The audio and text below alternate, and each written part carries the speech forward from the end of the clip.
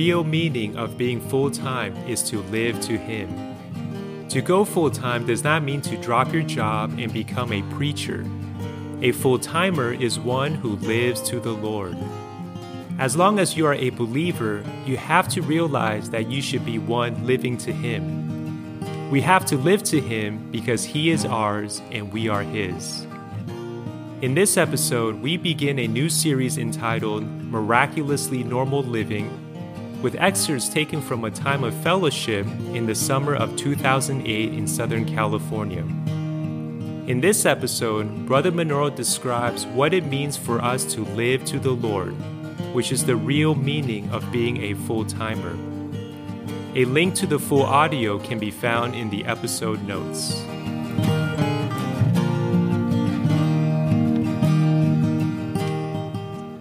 Well, Saints, we just are so thankful that we could be together on this June 14th. Amen. Praise the Lord! Amen. And what we wanted to do is, just before the brothers begin to speak, we just wanted to just convey the purpose of our gathering together today. The reason we're here is to have a particular fellowship for the young adults. We may call them the young adults. And the Apostle John referred to this category when he said in 1 John 2:13, "I write to you, young men." And so we feel very burdened in these days to receive a particular word to this category of saints in the church life. And as the word has come out over the recent years, and in particular in the recent months, there have been two striking things that have manifested itself. One is there's an increased realization among those in this age group that there are challenges that are common to the brothers and sisters of this category endeavoring to live a life before the Lord that satisfies God and satisfies their deepest longing. And with the awareness of these challenges and the realization that these challenges are common to many of us, there's been an increased openness to the Lord to face these challenges and to pursue together before the Lord that these challenges can be overcome and that we could consecrate ourselves to the Lord even in the face of these challenges. Amen. The second striking thing that has manifested itself over the recent months is that as this fellowship has come out, there's been a real sense that this fellowship has come just in time.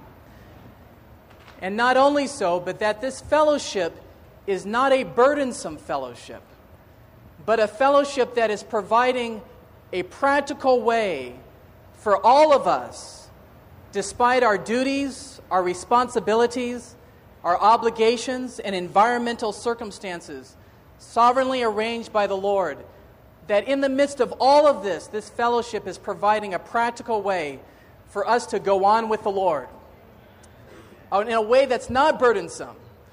And so it's just been such an encouragement that as the fellowship has increased, and as there's been young adults who have begun to practice in a little way a great searching of heart and a resolution before the Lord to live to the Lord, as this has come out, it's been very encouraging that this is very doable, this is very possible.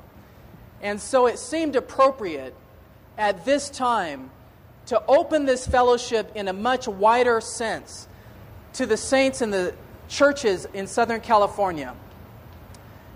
And although this fellowship is to those of us in this room, really this fellowship is an injection point for so many saints across the entire earth. Amen. There's been saints in Australia, saints in Russia, saints in New Zealand, saints in Taiwan and Korea, saints, of course, in America, that as this fellowship has come out, there's just been an echo and a sense of, I need this. I need this at this time. I need a practical way in my church life, in my daily life, with my challenges, to live a vital life to the Lord. Amen. So, saints, we just want to open up in this way and give the brothers an opportunity to speak a word to all of us that would give us a practical way to work out the yearning and consecration that we all have before the Lord. Amen. So Brother Mark will say just a few more words before the brothers come up.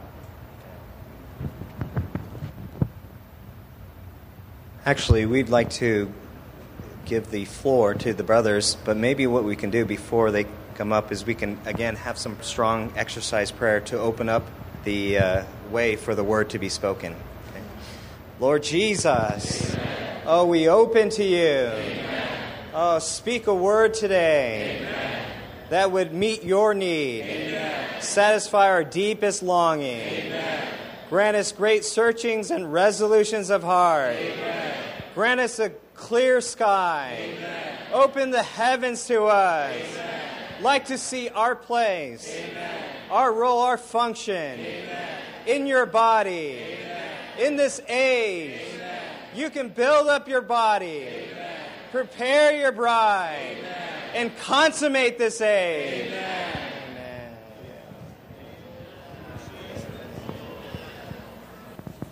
I'd like to just say this first on behalf of the co-workers here present, that we're not here to take over this meeting. Actually, this is your meeting. We're here to support this meeting. But as the brothers have asked and arranged and requested that we would say something, we're very happy to oblige. And actually, our burden is really, really one in this matter.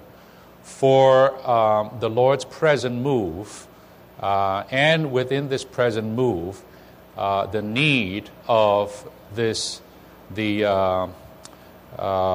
young adults, even up to middle-aged generation of saints, to come into the full organic function so that indeed the body of Christ can be built up and the Lord's move can be speeded along in a much more intensified way. So I will be the one who will start, and because this is a time we are enlarging the fellowship, I surely would like to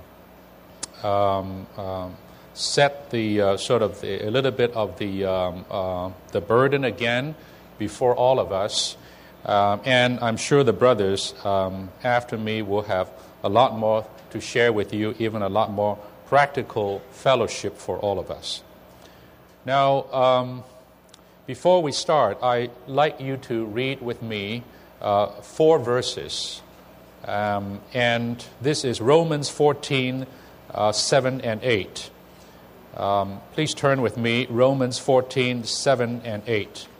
For none of us lives to himself, and none dies to himself. For whether we live to the Lord, and whether we die to the Lord. Therefore, whether we live or die, we are the Lord. How about just quickly for 30 seconds, pray, read verse 8 with your neighbor. Amen. Amen.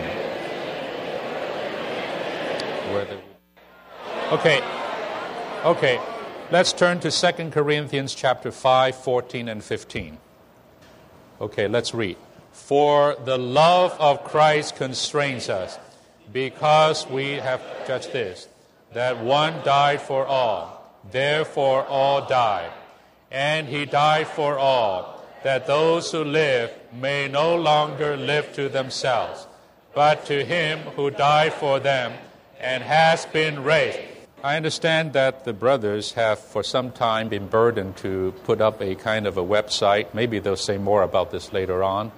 And I heard that the domain name, if you will, is livingtohim.something, right?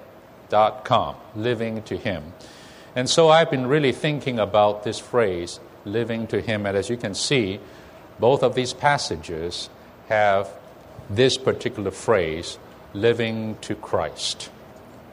My burden this afternoon is to talk to you about living to Christ.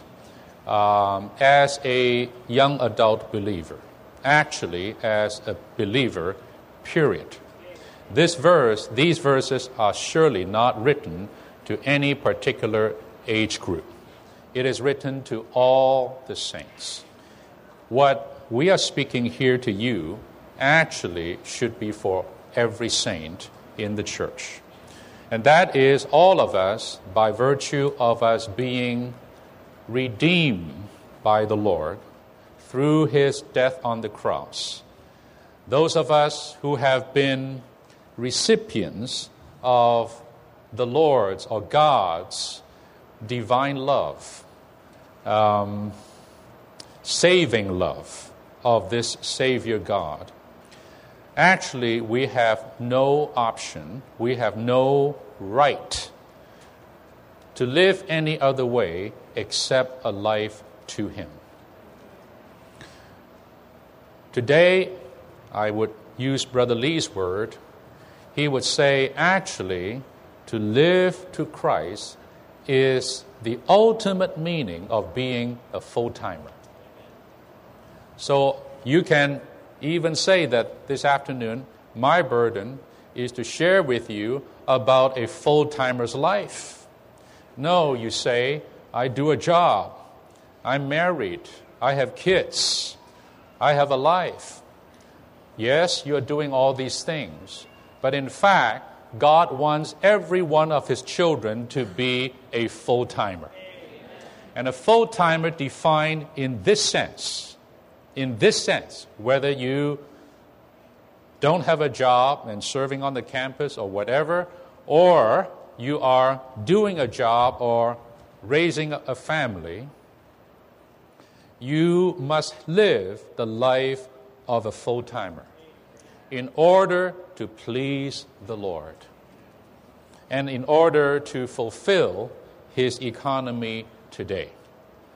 Well, I'm here not to give a message, but I still like to say a few things. You know, brothers and sisters, after we are saved in this way, after we have been so graciously saved, after we have received God's abundant compassions, after experiencing His death for us in our stead. He died for all, right? After Him knowing that He had shed His own blood and gave up His own life for us, for our redemption. After He has redeemed us from under the law, from sin, from a vain manner of life, to belong to Him. Dear saints, there's only one conclusion here, and that is we belong to Christ. We are His possessions. We are His. The other way of putting this is to say that we are not our own. We don't belong to ourselves. We have no right over ourselves. Our ownership, henceforth, is all in the hands of the Lord. He is now our true master. He is our real Lord. We utterly and completely belong to Him. I mean, every breath that you breathe is His. All your whole being is His. All your time is His. All your possession is His. Everything that we have, everything that we are all His. We don't own anything anymore. Anything that is related to us, we don't own them anymore. The Lord owns them. The Lord owns them. So our whole life as a believer, as a saved one, is now therefore wrapped up with this Christ. Apart from Him, outside of Him, we have nothing. We have nothing. We have to be so clear about this, and I think you all agree with me. But the Bible, especially in the New Testament, have many ways of describing our relationship with Him. And I say a few words about this right now. First of all, there is the idea in the New Testament that we live for the Lord. We live for Him. This is not wrong. We do live for the Lord. But as we see, this is not enough. To live for the Lord simply means we have a new purpose, a new goal, a new direction, a new meaning. And we do live for Christ, don't we? We would no longer live for ourselves, for our own goals, for our own private purposes. We live for the Lord. And in a good sense, we live for His purpose as well. This is to save one's life. Number two, the New Testament surely reveals to us that we live in Him. We live in Christ. We are now men and women in Christ. We are to be found in Him. Well, this in Him speaks of what? Speaks of the sphere or realm of our living. As well, it speaks of our union with this Christ. This should be our living in Him. And thirdly, the New Testament tells us that we live by Him. Actually, in John 6, it says, our translation says, we live because of Him. This living by Christ refers to what? It refers to the source of our living, the supply of our living. We no longer live by ourselves as the fuel, as the source of sustenance. Christ today is our unique source of supply. Without Him, we have no way to live. We have no way to sustain ourselves. We live because of Him, and of course, we do so by eating Jesus. And then fourthly, the Bible tells us that we even live Him. Paul says, for me to live is Christ. To live Him. This living Him refers to what? Refers to the expression of our living. It refers to the reality of our living. The real Christian life is nothing but Christ Himself. The real Christian life is nothing but the expression of Christ in every way. But the New Testament emphasizes one other phrase, and that is in the verses we just read. That we not only live for Him, we not only live in Him, we not only live by Him, we not only live Him, but we also live to Him. To Him. To immediately refers to indicate a kind of direction. We live to the Lord. And here in both of these passages, in Romans and in Corinthians, the thought is very, very strong that He has died for us. He has purchased us. He has constrained us. And we have a kind of what? A kind of decision, a kind of solid realization. Yes, indeed, He died for me. Jesus died for me. He paid the ultimate and top price for me. Now I no longer can live to myself. That is, with me as the center, with me as the end, with me as the meaning. No, today the decision is made that I can no longer live that way, but I must live to Him who died for me and has been raised. Brothers and sisters, do you have this decision in you? Do you have this realization in you? I did, and I do. I still do. And I'm not special. This is what? This should be the case with every single believer. every child of God. So to live to Him indicates what? It indicates oneness, right? It indicates a kind of what? Joining, like a husband and a wife. After they get married, the real proper situation is that the husband should live to the wife and the wife live to the husband. Not just for the husband, but to the husband. To live for means the two are still separate. To live to means you're joining to the other. That person's desire becomes yours. That person's existence becomes yours. That person's preference becomes yours. That person's goal becomes yours. You cease to have any of these things, and even whatever you have is for that. Whatever you have, whatever you are, is for that person's heart's desire, for that person's intent, for that person alone. This is to live to Him. This living to Him also speaks of a what? Complete ownership. A complete ownership. A slave should live to the master. Meaning that this slave is entirely owned by this master, and this master need not ask the slave for any permission to do anything. He can ask the slave for anything.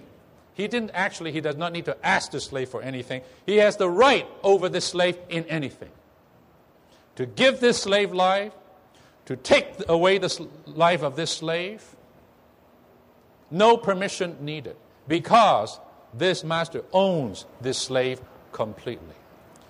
Brothers and sisters, today we are exhorted, admonished, beseeched by the apostle, all to live to the Lord. To live to the Lord. And I must say, saints, until we live this way, we're still not free. We're still bound. We're still entangled by something else. We're still distracted by something else. A free living, a boundless life in Him, as the song says. A living that is utterly released. Utterly for God and for His purpose. Utterly delivered from our selfish desires, is a life that lives to Him. So today in this meeting, I want to say this, and I want to challenge you with this. The young adult saints, to live to Him. This is not to be something special. This is not to be a kind of elite group. This is the normal Christian life. This is the normal life of a lover and pursuer of Christ, to live to Him. And our burden is to what? To fellowship with you, to help you in any way possible, to live in this way. How wonderful it is. I mean, I can close my eyes right now, that today, if in the Lord's recovery, all the working saints, all the young adults, even all the middle-aged saints would live this way, I tell you, the Lord Jesus will come back soon. I tell you, this is the vital living. This is the God-man living. This is what? The living that can carry out the God-ordained way. And this is the living that is the reality of the body of Christ. And this is the corporate living that the world must see today before the Lord Jesus will come back. Amen? Amen. Oh, I tell you, my heart is on fire.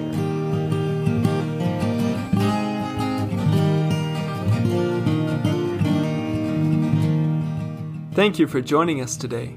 To hear the complete recording and other messages, please visit livingtohim.com. If you would like to receive regular updates from us, please subscribe to this podcast and join our mailing list on our website.